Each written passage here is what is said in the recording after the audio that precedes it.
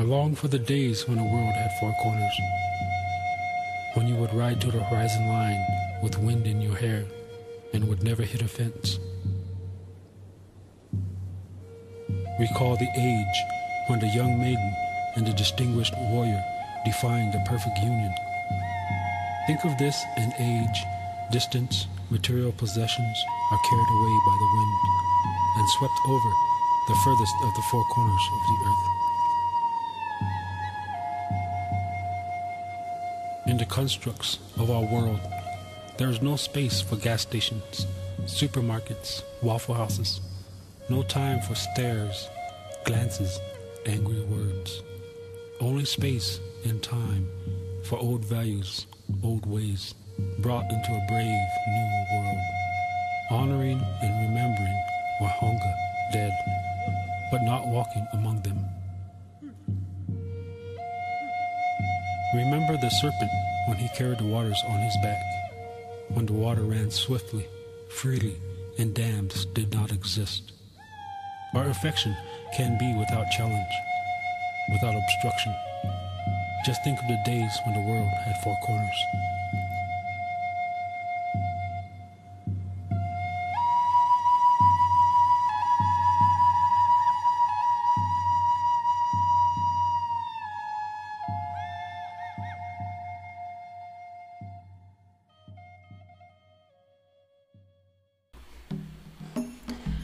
Sometimes you're just at the right place at the right time. And that's exactly what happened to Dan Storper when he first visited Mexico as a young man. He was just so impressed by its people, its culture, its music, its art, that he just knew he had to go on and study more about cultures. And he did just that, and he's done so much more. And he's doing it all through music. I really enjoyed my talk with Dan Storper today here on The Queso, and I'm so glad you're here to listen to our conversation. Thanks so much for joining me. And stay in the know about the latest playlist that Putumayo puts out. Visit putomayo.com, where you'll find the freshest, newest music and some new videos every week. So let's get right into it. Welcome, Dan Storper. I hope I'm pronouncing that correctly. That is correct. I'm really interested in your work, and what really caught my eye recently was the playlist that you put out, Native American music from all over the Americas and Canada and just everywhere. That really caught my eye. I felt like it's something that we could delve into a little bit more today, hopefully. Sure. Yeah, and so reading about you a little bit, I realized that you did study Latin American studies and you traveled to Colombia and you were inspired by an African group. But aside from all that, what makes your love for this world music come alive? Like, what inspires you? Where else does it come from besides all right. That? Well, no, there are a lot of influences. I'm sure we all have different influences in our lives. And one of the things that I was lucky enough to grow up in a time in the 60s when there was a lot of surprising international music hits on the radio. This was before things got so formatted, and you could hear South African jazz by Hugh Masekela or Miriam Makeba with Pata Pata or Sergio Mendes in Brazil 66. And many of these kind of interesting groups, even into the 50s, going back that far with Harry Belafonte and kind of calypso-inspired music. I grew up with hearing a lot of that, and it just had this exotic flavor to it that I was interested in. And I think that was part of the reason I dove into the music, aside from my fortuitous accidents of discovering or hearing a wonderful African band in Golden Gate Park that led to my starting the Putumayo World Music record label. But I became a Latin American Studies because I had been invited by my aunt and uncle to spend a month traveling through Mexico with their family. And I was just blown away by the history, the handicrafts, the people, and particularly Native indigenous people of Mexico. I mean, that was really what struck me. And then when I started going after college, after majoring in Latin American studies in college, I took off for South America to visit the countries I'd studied. And I just remember having these incredible evenings, especially in La Paz, Bolivia, hearing traditional indigenous Andean flute music. In that environment, in that setting. Later on, I had, good fortune to be able to travel to places like Dakar in Senegal and other parts of the world where you could hear, local music that was not very filtered. It represented a combination. There was always this blending of traditional and Western music, from my experience, that was kind of permeating in the 60s. In Brazil, it was a major thing, and reggae became part of kind of the music world. So people like Bob Marley and others were inspirational. So it really was bubbling up out there around the world. I experienced it personally, but also, had a couple of happenstances that led me to start the record label, Putumayo. So what do you find is the most interesting when you visit these different communities and with, that celebrate their culture through music, and they do it in such a way that is so simple yet so beautiful, despite many tragedies, despite things that might be happening in their own country with their people? What inspires them, or what makes that beautiful music come through despite all that?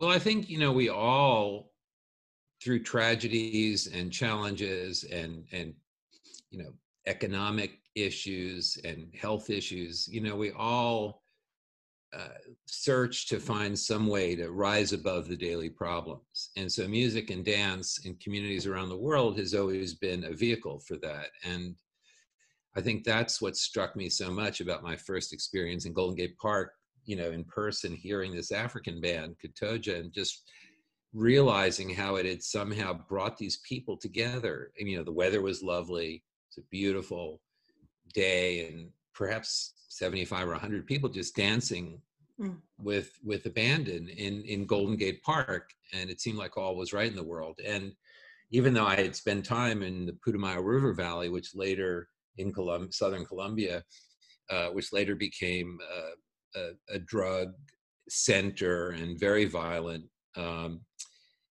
it was clear to me that the crafts, the music and dance, the vibrant costumes that people wore, the outfits that people wore, just was something that's undeniable. And it is part of the human experience. There's good and there's bad. And this is, I think music represents the search we all have to rise above those problems of everyday life.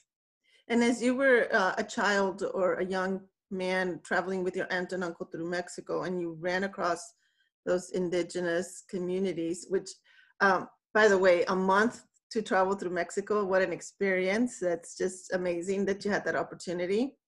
Oh, so yeah. There's something to say for a good auntie and uncle. Well, that is something that I look back on, and luckily my uncle at the age of 96 is still alive. And I am so grateful to him and my aunt, Cy and Ellie Reichland. He's, the fact that he has led a life, medical life as an endocrinologist, but also lectured around the world. And it was because he was invited to Mexico to lecture that he ended up taking this trip. And again, without that, I probably, who knows what I would have experienced. And then I was able to major in Latin American studies and spend a semester abroad in Madrid, where actually I was studying the history of colonial Latin America, particularly because, to try and understand the trajectory, it's important to see history, which obviously includes some challenging, problematic periods, or right. The history itself has challenging and problematic parts to it. Right, and I will revisit that in a moment, but as you were traveling and you came across those indigenous communities, what was the thing that, was more obvious to you as you traveled through those communities? I'm sure you can compare it to when you were like in a Mexico City or a big city like that, versus you were in a small town. What struck you the most? Well, yeah, I think personally, there was something about going into rural communities where, traditions had carried forth for hundreds of years, and people were still wearing, traditional colorful costumes that they made by hand. And there was something I remember telling my parents when I came back from a trip to Guatemala, and a few people that I knew, that, what really struck me was, despite the, challenges and history of oppression that existed in Guatemala for decades, if not, obviously centuries, I think in general, it felt like the people were happier there than in my surroundings where I grew up in Long Island. And so I think there was something to be discovered in terms of a combination of, the way of looking at the world. Maybe there was a reality. They made peace with the fact at some level that they had challenges. They weren't going to be rich, but they had a spirit and a culture that was rich and vibrant. And they utilized that as a way of living life and becoming happier people than they might have been if they just allowed themselves to surrender to their surroundings. What's unfortunate nowadays that everything wants to be commercialized. I had the privilege of visiting Panama some years ago, visiting the people of the Chagres River, and they basically put on a presentation for tourists, which I enjoyed, was lovely, but at the same time was heartbreaking for me to see that this community had altered their sense of living and their way of living to conform to tourists and tourist schedules, and even the way they dress, because there was a time when the women and men would do a dance with their children, but the women would not wear a top as was traditional, but because of complaints by tourists from different parts of the world, they had to alter their dress and to continue making money that way, which to me, like I said, was heartbreaking, but at the same time beautiful to see and experience their part of the world. And it reminds me of a story that's you probably heard it. It's like a legend already, where a Western man visits a country like that and tells a fisherman, "Oh, you're just fishing one day, 2 fish a day. Why don't you make a business, and then you have a fleet of boats and you can sell them all over the world?" And he's like, "Well, what good would that do?" And he's like, "Well, then you don't have to work and you'll be happy." And he says, "I'm happy now." I'm happy now. I'm going to do all that to end up where I am again without the trouble of, everything that involves being so commercial, which means stepping on people to get there and alienating yourself from your family to do it. It's not for everyone, but I love coming back to that, especially in this time that we've been isolated. Well, no, I think, it's interesting because I'm in the midst of starting kind of a book publishing effort that will involve some of the things that, have always struck me about what is extraordinary about some of these cultures. And, I don't want to be Pollyanna and look, I don't look at just the bright side or the beautiful aspects. I have to recognize that there's a lot of unhappy aspects that need to be addressed and evolved. But, I think the assumption that we need to change people to conform to our type of life. I used to call it,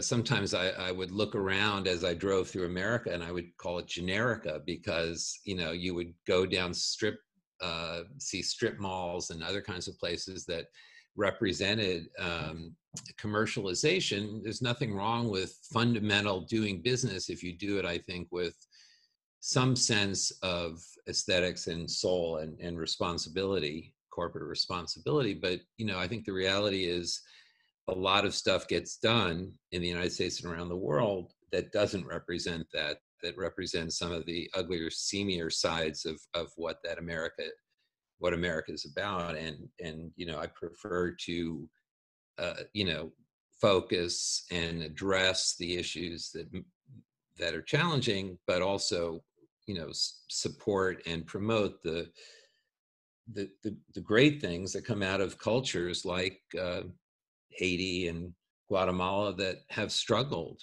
for centuries, financially and other ways, and they use music and dance and crafts and art as a way of overcoming these challenges, or trying to. And obviously you need food to eat, but you don't need necessarily to go to a place that provides unhealthy food. I mean, if you look at a lot of the people in some of these indigenous places, they appear healthier in many respects. They may not have the medical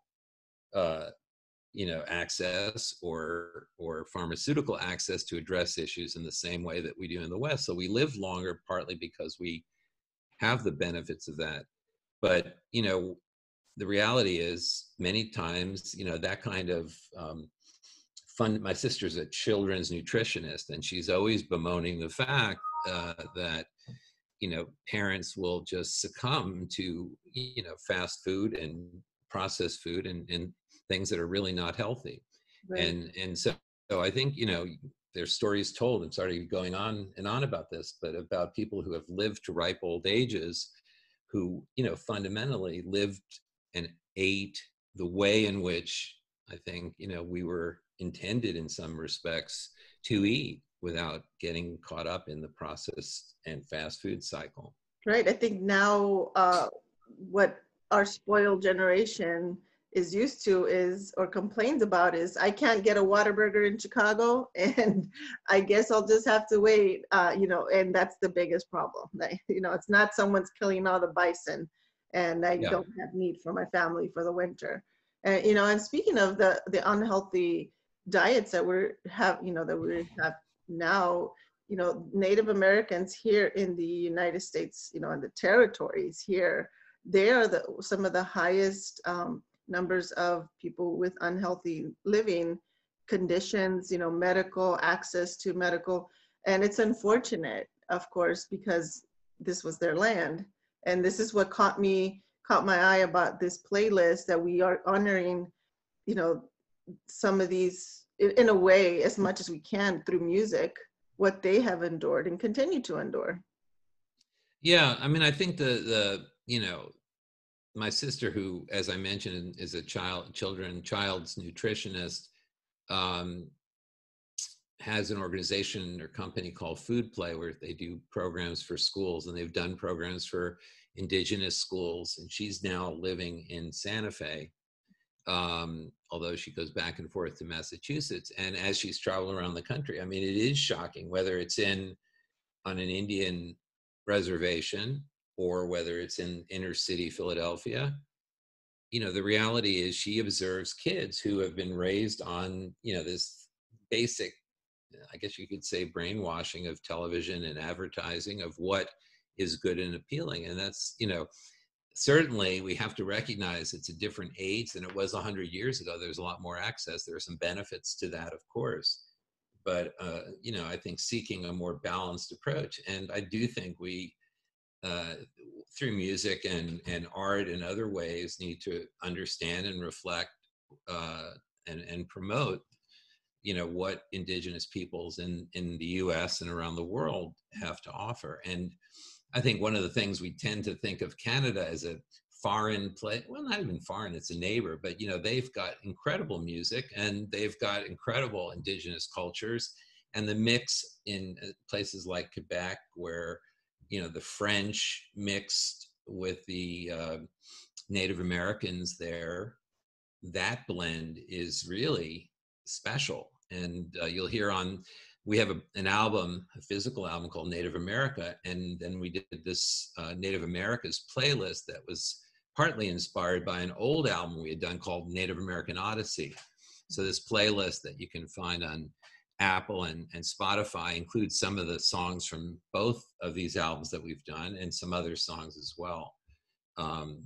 So, I hope people can discover. And the thing that I think Putumayo's tried to do more than probably anything else is provide access and entree and introductions to people who may not know anything about a type of music, a genre of music, the music from a particular area or particular culture. So, it's, I think, healthy, reasonable introduction through the Native Americas playlist. Yes.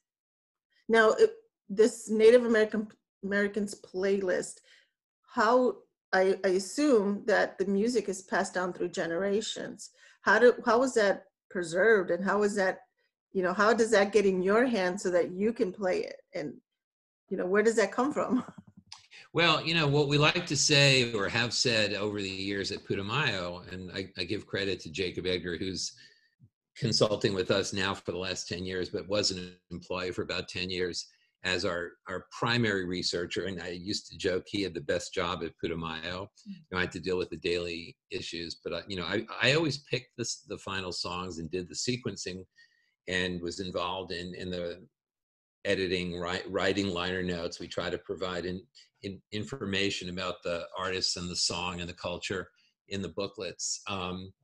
And I think, the world of music is vast. And so part of it is that, as an ethnomusicologist, he was always interested. As a music fan, I've been always interested. And our goal is to search out around the world, whatever the theme is we're working on, to find songs that will translate to people. We're not Africa or Native America 301 or 401. We're trying to actually be African American, African or Native America, more 101 as a way in. And then you discover who you like and styles, and then you can dig deeper. And so, my hope is, and the thing that I probably get more pleasure out of, is hearing from people who say that they were introduced to a specific artist or traveled to an area because they were inspired when they heard the music. And that's happened a lot over the years. And especially if you don't know much about African music, places like Mali, people in Zimbabwe like Oliver Mtukudzi or Habib Kwate in Mali, or others in different parts of Africa or Latin America, people aren't familiar with it. It's not played on the radio very often, or unless you have lucky enough to have a really good public radio station. Or now, I guess, if you can search it out on the internet, you can find more. That's the great thing about today, that we have Spotify and all those platforms where we can listen to music. Really, when we tune into the radio, I guess once in a while in the car, but even then, you're plugging in your device. So that's great, and that's a great way to get the word out. Well, I'm impressed in a way, having now spent time. I was dragged kicking and screaming into the digital age. I like the packages. As I mentioned, we're working on developing books, some with music connected to them. But, now that I've spent more time working on digital compilations and playlists, we haven't launched the digital compilations yet particularly, but the playlists on Apple Music and Spotify allow the flexibility of not just including the songs that we've had on our albums, but also songs that we've discovered along the way. So that combination makes it quite special. And so we now, I think, have something like 16 different playlists.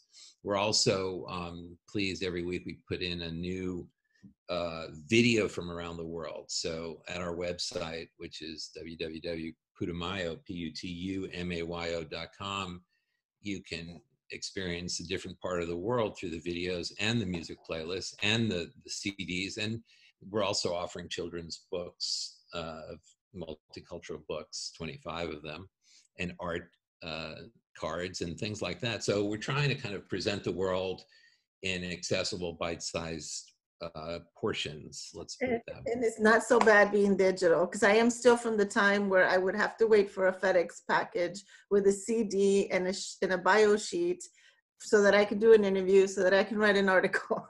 So this was great, just being able to connect quickly and get you here quickly so that we can talk about this now. And I think it's really exciting that you're doing that. And I know there's going to be lots of musicians. I know some world musicians here in the Chicago area. If any of them or their groups were ever interested in recording an album with your record label, what would they have to do, or is there a process? Yeah, well, we, our A&R office is based up in Vermont in a little town called Charlotte. And people go to our website, putumayo.com. You'll see that you can submit music to the A&R office. But we don't sign artists. We've actually did that for a little while, and I joked that it was probably the most difficult thing that I'd ever done. And it was doing compilations is a little bit like dating, and signing an artist is like getting married. And I have a wife, or had a wife actually. Separated now, but you know, I felt more comfortable being able to access the world's music instead of, you know, battling in a studio over specific songs or trying to get the sound right on a tour, or, you know, get albums into the stores through the distributors. It was always a challenge to, you know, and so we stopped releasing artist albums. So we license individual songs from labels and artists to, you know, to create the compilation. And that process, you know, starts out with thousands of songs and includes a lot of research to get down to the 10 or 12 songs we include on an album. Okay, so it's like world musicians recording their music, and if you happen to come across something that catches your ear, it could become one of your playlists. It could end up. Yeah, we have about 50,000 or 60,000 songs in our database. We keep adding. Okay. And we're constantly listening and seeking out more music. We get some sent to us, but, you know, as I mentioned, someone said to me, the world of music is an ocean. And so in a way, our role is to curate and find songs which we think work together to support a theme that, as we say, guaranteed to make you feel good. It could be yoga albums. We've released 4 yoga collections. It could be French music, because that's certainly wonderful, melodic. But, you know, we've obviously specialized in Latin, Brazilian, African, and other types of indigenous, not just indigenous, but, you know, the blend. There's something magical, you know, there's colonial history has an ugly side, but there's kind of positive aspects to it, in the sense of the way in which musicians have played together. Music has traveled and influenced and created these hybrids. So, you know, what you hear in Cape Verde is not just Cape Verdean music. You're hearing music that was produced and created by slaves, escaped slaves, Portuguese fishermen, traders, and, you know, you'll hear these comparisons. I live in New Orleans, and in the Southwest Louisiana, Zydeco is a very popular music in the African American community, and now is spread. People love the sound. When I was in Cape Verde Islands, you know, I heard some music that really sounded like it was completely connected to Zydeco, and it included the use of a washboard and other types of instruments that were often homemade, but, you know, created a sound that was related. And I think that's what's great now. Hopefully more schools will integrate this type of music in school music programs. I would love to see that. My own daughter plays the violin in the orchestra, but last year they actually had a mariachi band to go along with it, which I thought was really great. I'm like, you know, there's more to playing a violin than in an orchestra, like many people might think. And it's just you know, exposing children at a young age to appreciate music and appreciate people through their music and culture more than anything. Well, I should mention that, you know, one of the nicest aspects, the best aspects of the work that we did, we started the label in 93. And then in 1999, we released our first kids-oriented album called World Playground that became quite popular and is still available. But we started releasing a series of children's albums that included, you know, fun, upbeat songs like African Playground, Latin Playground. And then we started realizing that people were asking for songs that would help their children fall asleep. So we created a Dreamland series and have several Dreamland albums. And it's interesting that Native American music, particularly flute music, has such a peaceful, quiet aspect to it that it actually has worked in some of the Dreamland albums to help put kids to sleep, and also in a couple of the yoga albums. So you know, it crosses and has influenced other musical.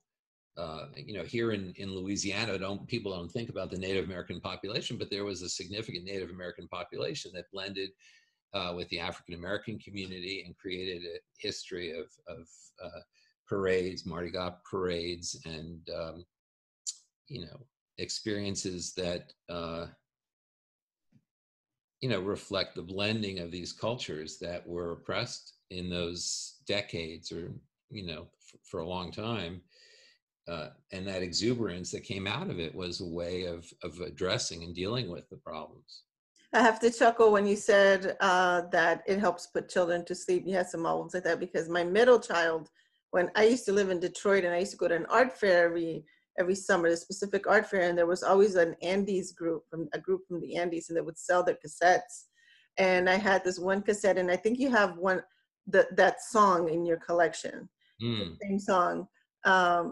And that was the only thing in the car that would make her calm down and then finally go to sleep. That was the only thing.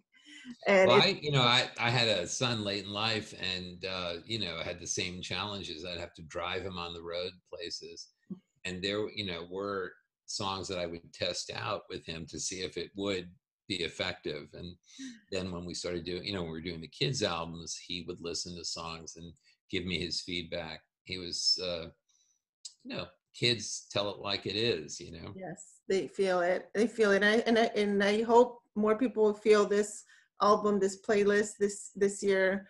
Like I said, I was really excited to see that come out. And before I let you go, any words about Thanksgiving and how we connected to our Native ancestors here in the U.S. and just how we celebrate nowadays, how maybe you can make that a little bit better? Well, you know, I think we recognize, you know, one of the reasons we no longer, at least we don't celebrate Columbus Day, you know, because, you know, there is now Indigenous Peoples Day. That's the idea that, you know, these cultures have been around for centuries, for thousands of years. And, you know, we were lucky in some respects, I guess, the first settlers to experience the beneficence, the generosity of Native Americans who, instead of going to war, you know, accepted them. We didn't always reciprocate in kind, and we often didn't. And I think we have a responsibility to, you know, express our thanks and appreciation to the Native American people who gave us so much. And frankly, a lot of what we eat, corn and other types of food, were really cultivated, created, developed in the Americas. It wasn't brought over from Europe. It was developed. And a lot of the blending, you know, in places like Honduras, where the Garifuna people blended escaped slaves with native indigenous cultures. That music, I really highly recommend people check out the Garifuna Collective, Andy Palacio. There's a number of great artists from Garifuna culture. So I think there's a way of experiencing the music of the Americas and understanding that it's not one-dimensional. There are many different cultures, and each have a musical expression as well as dance and art. And I think it's a moment to look at that and express our thoughts, appreciation. Well, that is just beautiful. Thank you so much for sharing that. I really appreciate your time and the work that you're doing. I wish you all the best for continued success, and I will continue to follow you.